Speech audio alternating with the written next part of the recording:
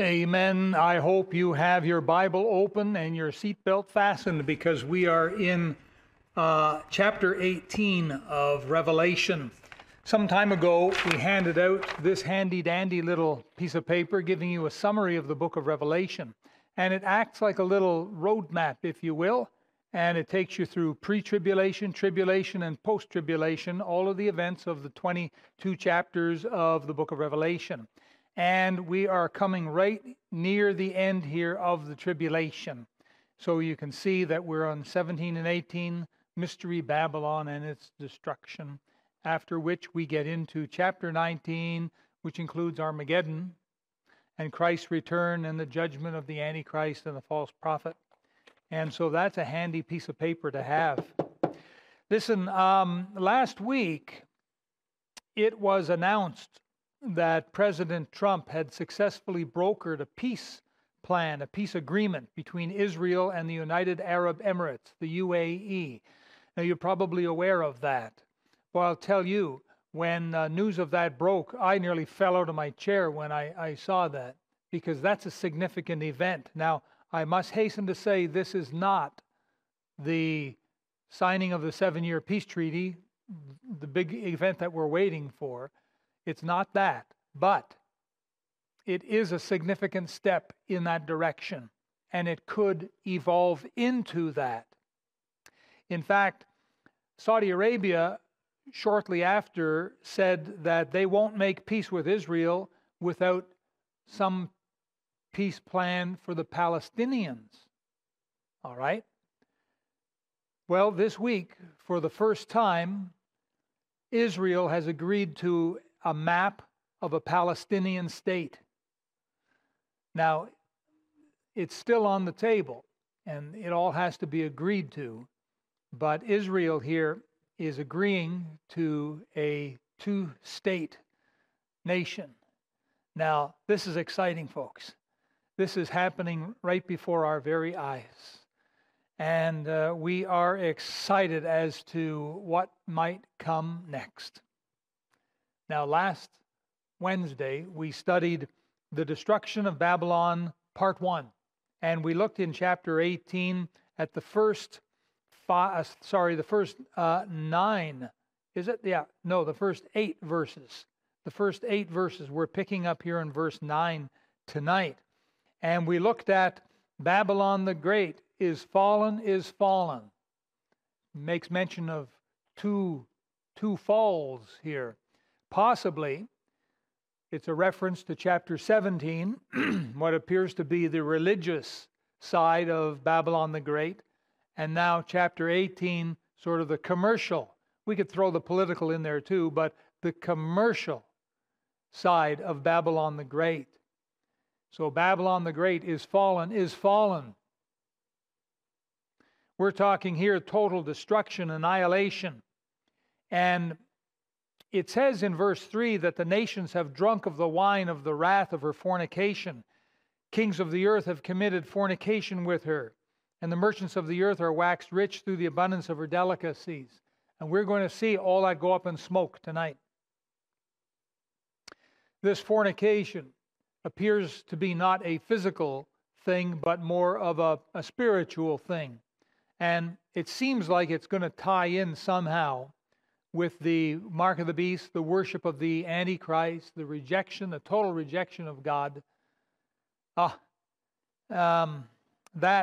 is a horrible, horrible thing that's going to happen. Tonight we're going to look at this total destruction of commercial Babylon. Now I'd like to ask you to close your eyes for a moment as we bow our heads and pray. Heavenly Father, thank you that we have a book that tells us the end from the beginning. No Christian, no Bible believer, no saved person has an excuse. Father, we know what's going to be happening to this world. Because of that, we should tread lightly in this world. We should keep our eyes fixed upon the coming of Jesus. We should not be putting our roots down deeply. Help us not to love the world or the things of the world. Now, Father, please speak with our hearts tonight. What we're about to see is more horrific than any Hollywood movie ever made. And they can make some horrific stuff, some terrible stuff. What we're going to see tonight in your book, dear Heavenly Father, it surpasses all of that. And so please get a hold of our hearts and help us as your people to walk by faith. In Jesus' name we pray. Amen. All right, chapter 18, verses 9 and 10, we see here that the kings of the earth, the kings, the ones in charge of the political dominions there around the world, the kings of the earth are in great throes of agony and weeping and lamentation. They're beside themselves with grief. Let's look at it. Verse 9, and the kings of the earth who have committed fornication and lived deliciously with her, the her is Babylon the Great, shall bewail her and lament for her when they shall see the smoke of her burning. Now, it suggests that the smoke is so enormous, so incredible, it's bigger than anything that anyone has ever seen. There's been a lot of destruction in the world over the years. Forest fires can consume hundreds, thousands of hectares of woodland, and the smoke rises up. It was just a couple of years ago, I believe it was over in Greenland or Iceland, I think it was Greenland, where they had this huge fire. The plume of smoke actually caused for the planes to stop flying. It was that bad. This is worse. This is going to be worse than that. Verse 10, standing afar off for the fear of her torment, saying, Alas, alas, that great city Babylon, that mighty city, for in 1 hour is thy judgment come. Now here, the kings of the earth, quite possibly the same kings that destroyed religious Babylon in chapter 17. We examined that. We looked at all that. Quite possibly the same crowd of kings here. What do you call a group of kings? Is it a gaggle of kings? A batch, a group? There must be some term they have for a flock of kings. There's got to be a proper term for it. I don't know what it is. We'll have to look that one up. If you know, you can email in or send in what you think they should be called. But the kings who destroyed the religious aspect, that one world church kind of, that one world religion that's going to be part of Babylon. And the Pope may be part of that. We don't know, but it sure seems likely. Anyhow, the 10 kings are going to destroy all of that. And now, quite likely, these are the same group of kings, trying to come up with a name for the kings. So many things to think about. And so here, probably the same ones who destroyed religious Babylon in chapter 17 are now beside themselves with grief.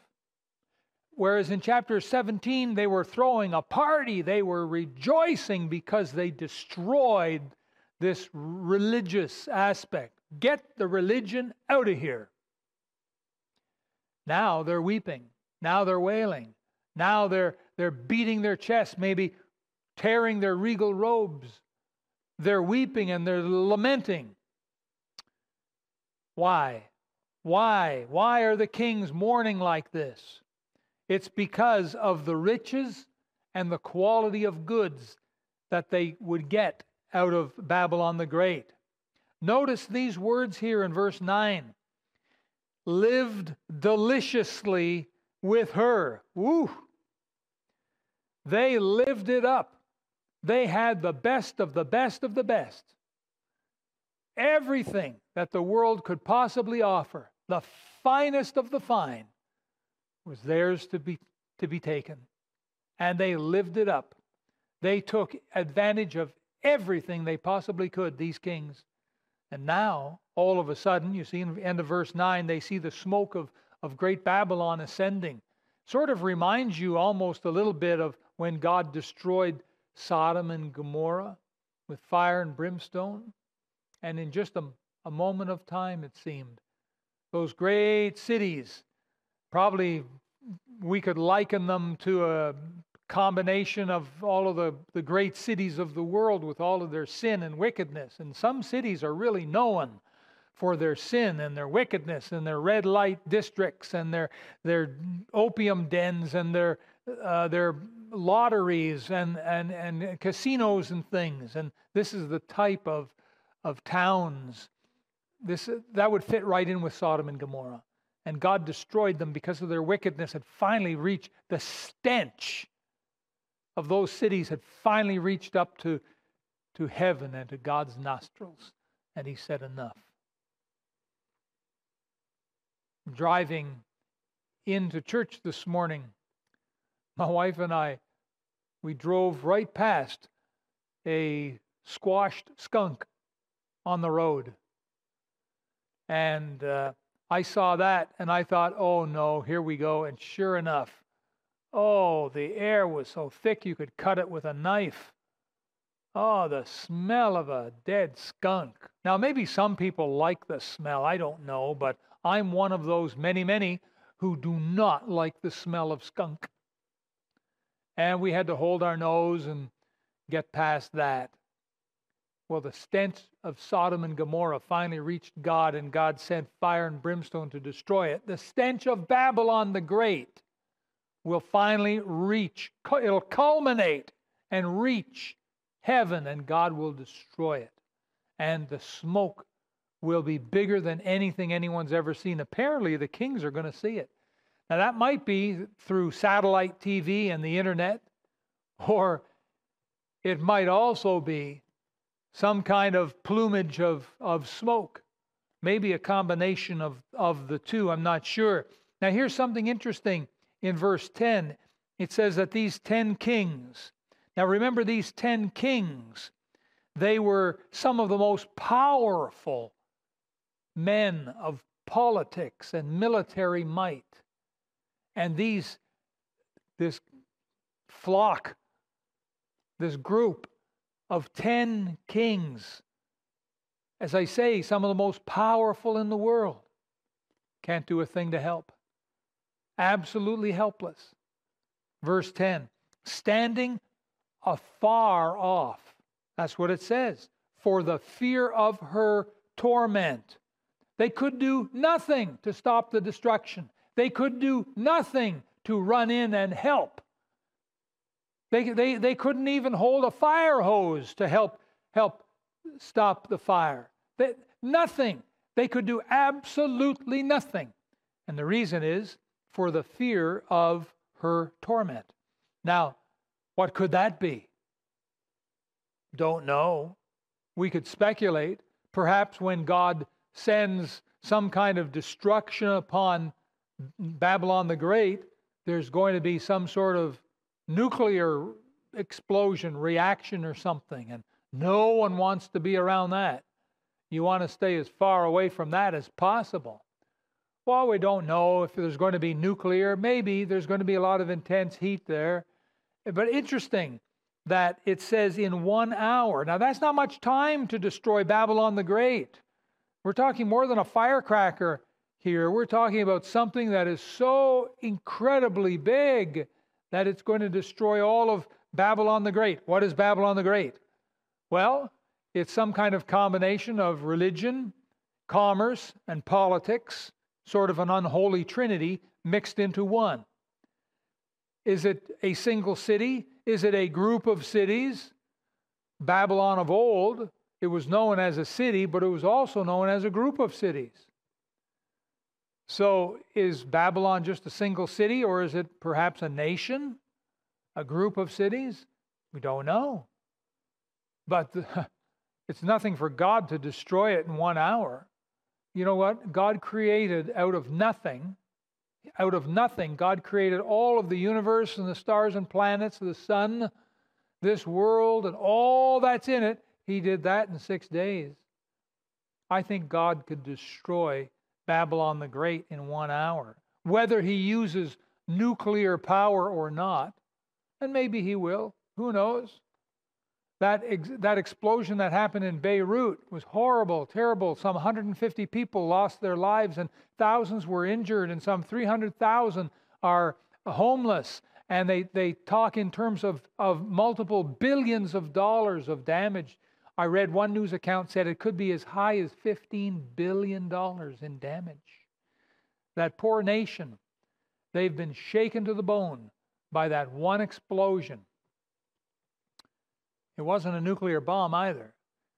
It was almost 3,000 tons of ammonium nitrate left sitting there in the port. Now, there's a lot of speculation as to what caused it. I don't know. You don't know either. We'll just have to maybe wait and see. Maybe we'll learn, maybe we won't learn. But it doesn't really matter. We need to be praying for those folks and helping out. Now, this city, this Babylon the Great, is going to be destroyed. And 1 hour, perhaps hundreds of millions of people are going to lose their lives in that 1 hour. Now, previously, if you'll remember, God told his people to come out of her. Come out of her, my people. This is what God was telling them in the previous chapter. Come out of them, my people. Come out of them. We take it from that we ought not to be part of the world system. We're in the world, yes we are, we're living and breathing, but we should not be part of the world's way of thinking and living and acting. And the ways of the world are generally opposite of the ways of God. The world cannot live by faith. It can only live by sight. That's all the world can do. And we, us believers, we're called upon to live by faith, not by sight. The things you see, boy, they're temporal. The things you don't see, those are eternal. We cannot please God by living by sight. We please God by faith, by living by faith. Very important lesson here for us, folks. Now, let's move on here. We've just seen the kings of the earth, they're in total agony. Now we come to verse 11 to about 17, first part of verse 17, and we find now the merchants, not just the kings, but now the businessmen, the merchants of the earth are also in agony, great agony. Let's look at it, verse 11. And the merchants of the earth shall weep and mourn over her, for no man buyeth their merchandise any more. The merchandise, watch this. This is incredible. You don't see this kind of detailed description of wealth and riches. You don't normally see this in Scripture. Usually it says a wealthy man or a man of great wealth or something. But this is a catalog of all of the wealthy things that were in Babylon. And probably they left a bunch out too. So it says the merchandise of gold and silver and precious stones and of pearls and fine linen and purple and silk and scarlet and all fine wood and all manner of vessels, ivory and all manner vessels of most precious wood and of brass and iron and marble and cinnamon and odors and ointments and frankincense and wine and oil and fine flour and wheat and beasts and sheep and horses and chariots and slaves and souls of men. This is quite something here. Notice this incredibly detailed description of the commercial goods available in Babylon. But notice the end of verse 13.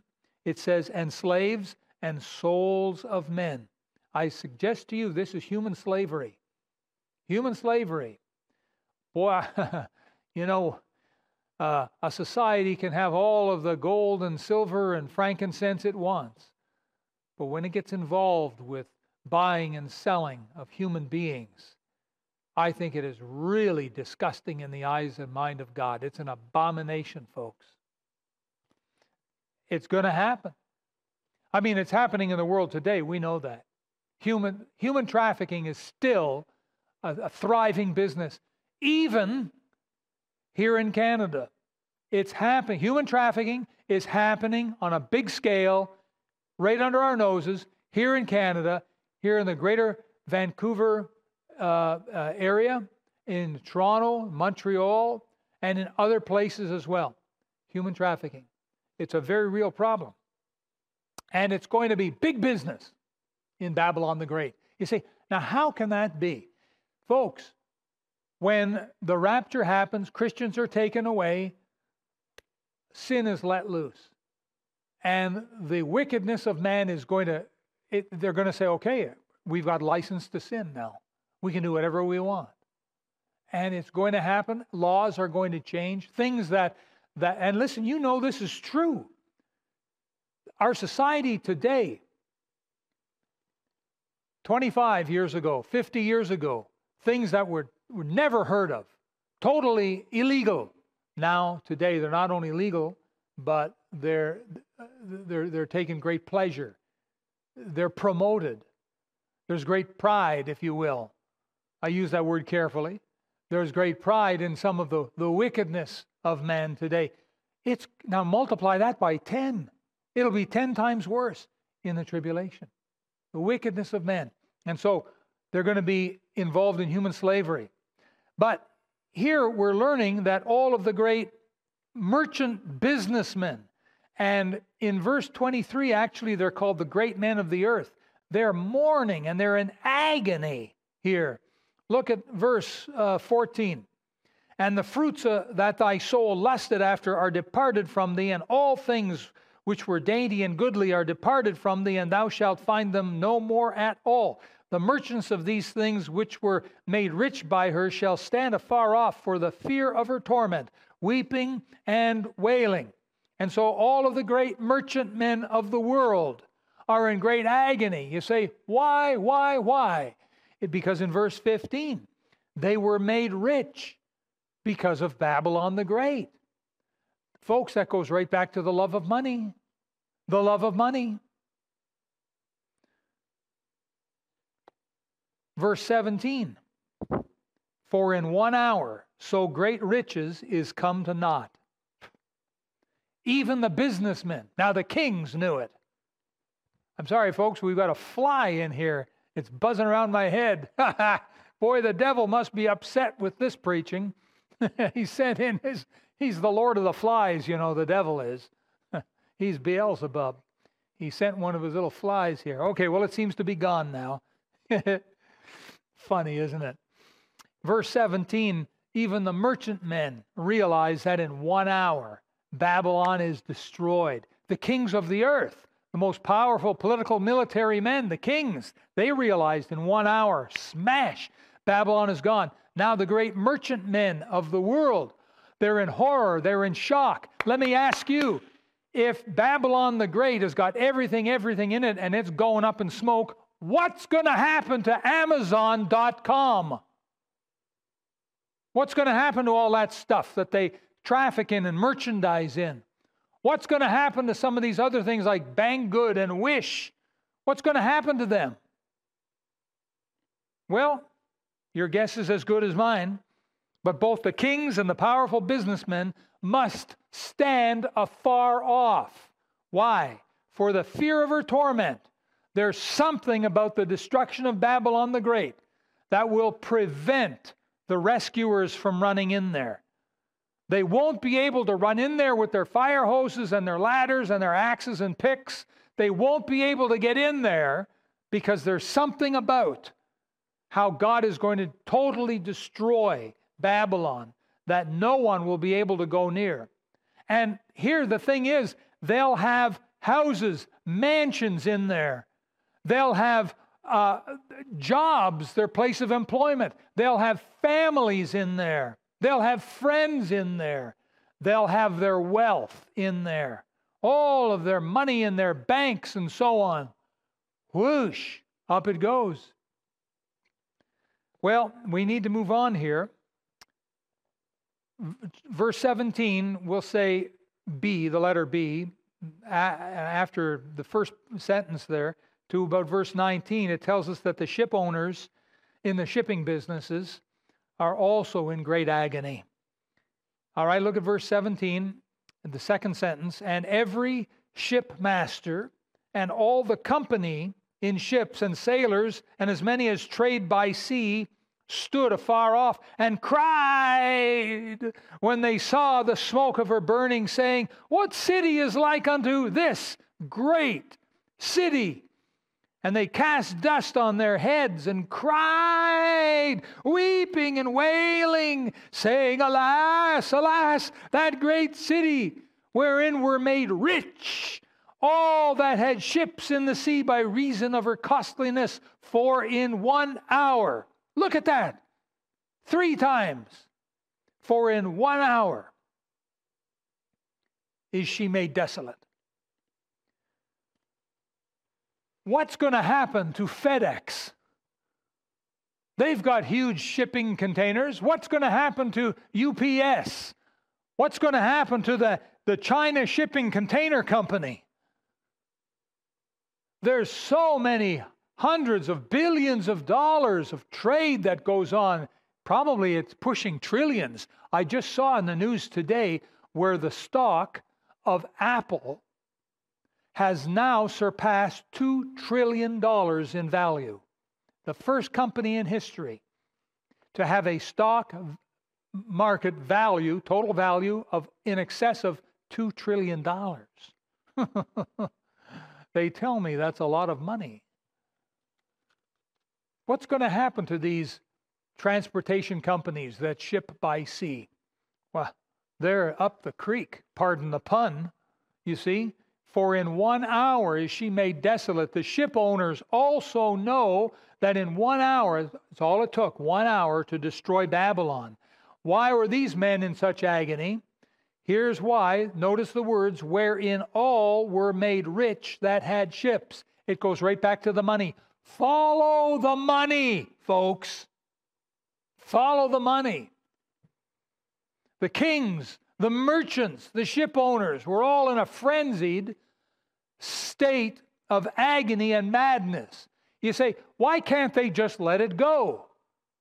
Why are they beating themselves silly? Why are they insane with agony and weeping? Can't they get these things back? Wasn't all this stuff insured? Well, apparently not. Apparently, they lost everything. They lost big. They lost it all. The whole shamali there went up in smoke. They can't get it back. You see, verse 14, it says that all the things that are dainty and goodly are departed from thee, and thou shalt find them no more at all. Their whole world is gone up in smoke, never to return. Homes, families, but especially the wealth. Gone, gone, gone. Quickly, verses 20 and 21 says that some people are actually going to rejoice. Imagine that. Well, let's look at it. Verse 20, rejoice over her, thou heaven, and ye holy apostles and prophets, for God hath avenged you on her.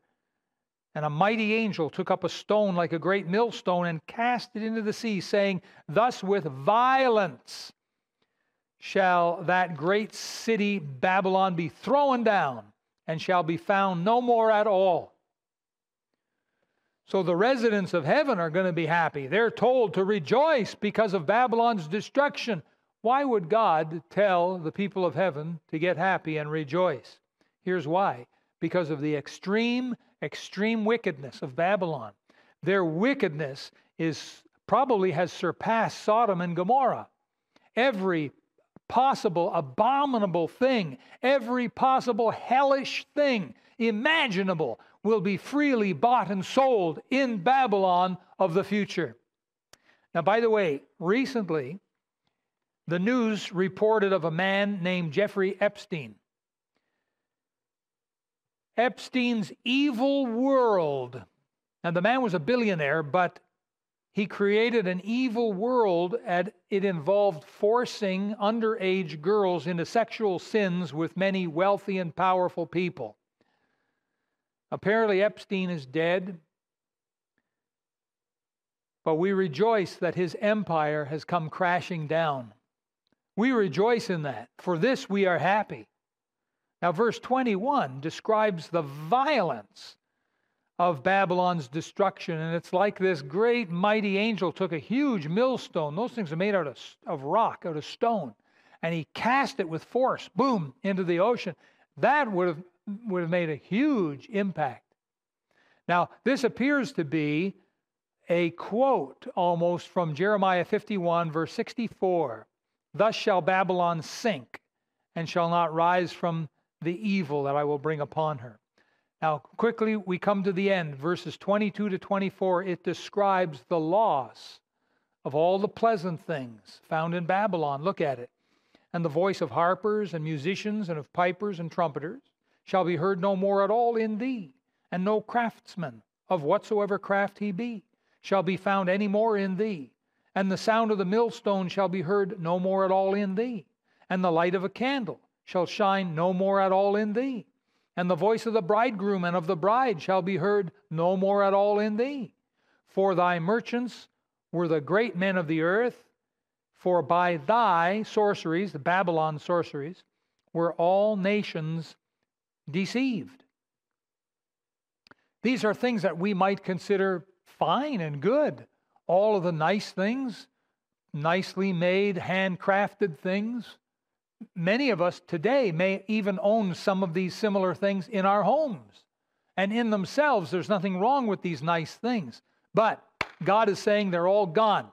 And in verse 23, he is accusing Babylon of sorceries. This may refer to the political arts. We'll call it dirty politics, or state tricks, or counterfeit miracles, perhaps, and deceptive maneuvers of every kind are to be wrapped up in this word sorceries. And now watch verse 24. And in her was found the blood of prophets and of saints and of all that were slain upon the earth. Babylon is a murderer. She's a murderer. Perhaps every Christian who refused the 666 was deported off to Babylon, where they were murdered. Perhaps hundreds of millions of believers went home to heaven from Babylon, being shot or had their head removed, or maybe worse, something perhaps even worse. I don't know. But Babylon is probably where they will execute hundreds of millions of future believers in Jesus Christ in the tribulation. Folks, we got to wrap things up here. What are we saying? 1 John chapter 2 verse 15 tells us, love not the world, neither the things that are in the world. That's very clear. For us today, we must ask ourselves, how deeply are we involved with the world? How much do we really love the world and the things of the world? That's a good question. Are we pressing our children to follow closely in the footsteps of the world? Are we pushing our children in the direction? Would they fit right into the system of Babylon the Great? Are we teaching our children to trust in God, or are we teaching them to trust in riches? Are we showing them by example that we can't trust God to look after us financially, so we have to go out and buy lotto tickets?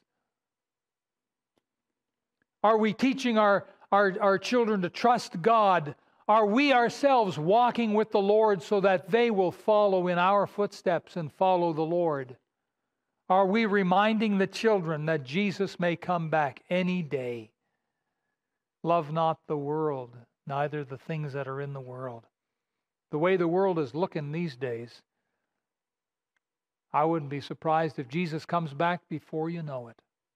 And then, whose will those things be that we spent all that time gathering and spent all that money on? Who will own them? Let's bow in prayer. Dear Heavenly Father, teach us again and again, over and over every day, to be living for Jesus. Bless your people, I pray, and I thank you so much for them, and I love them. They are on my heart daily, and I pray you would bless your people with increased faith. And Lord, have thine own way. In Jesus' name we pray, amen. Now at this time, I'd like to encourage you, if you would go to the donation page, perhaps you might consider giving a donation to the building fund. Doesn't have to be a big one, but give something to the building fund. Show your faith. Give by faith. And help us to do something great for God. God bless you as you do.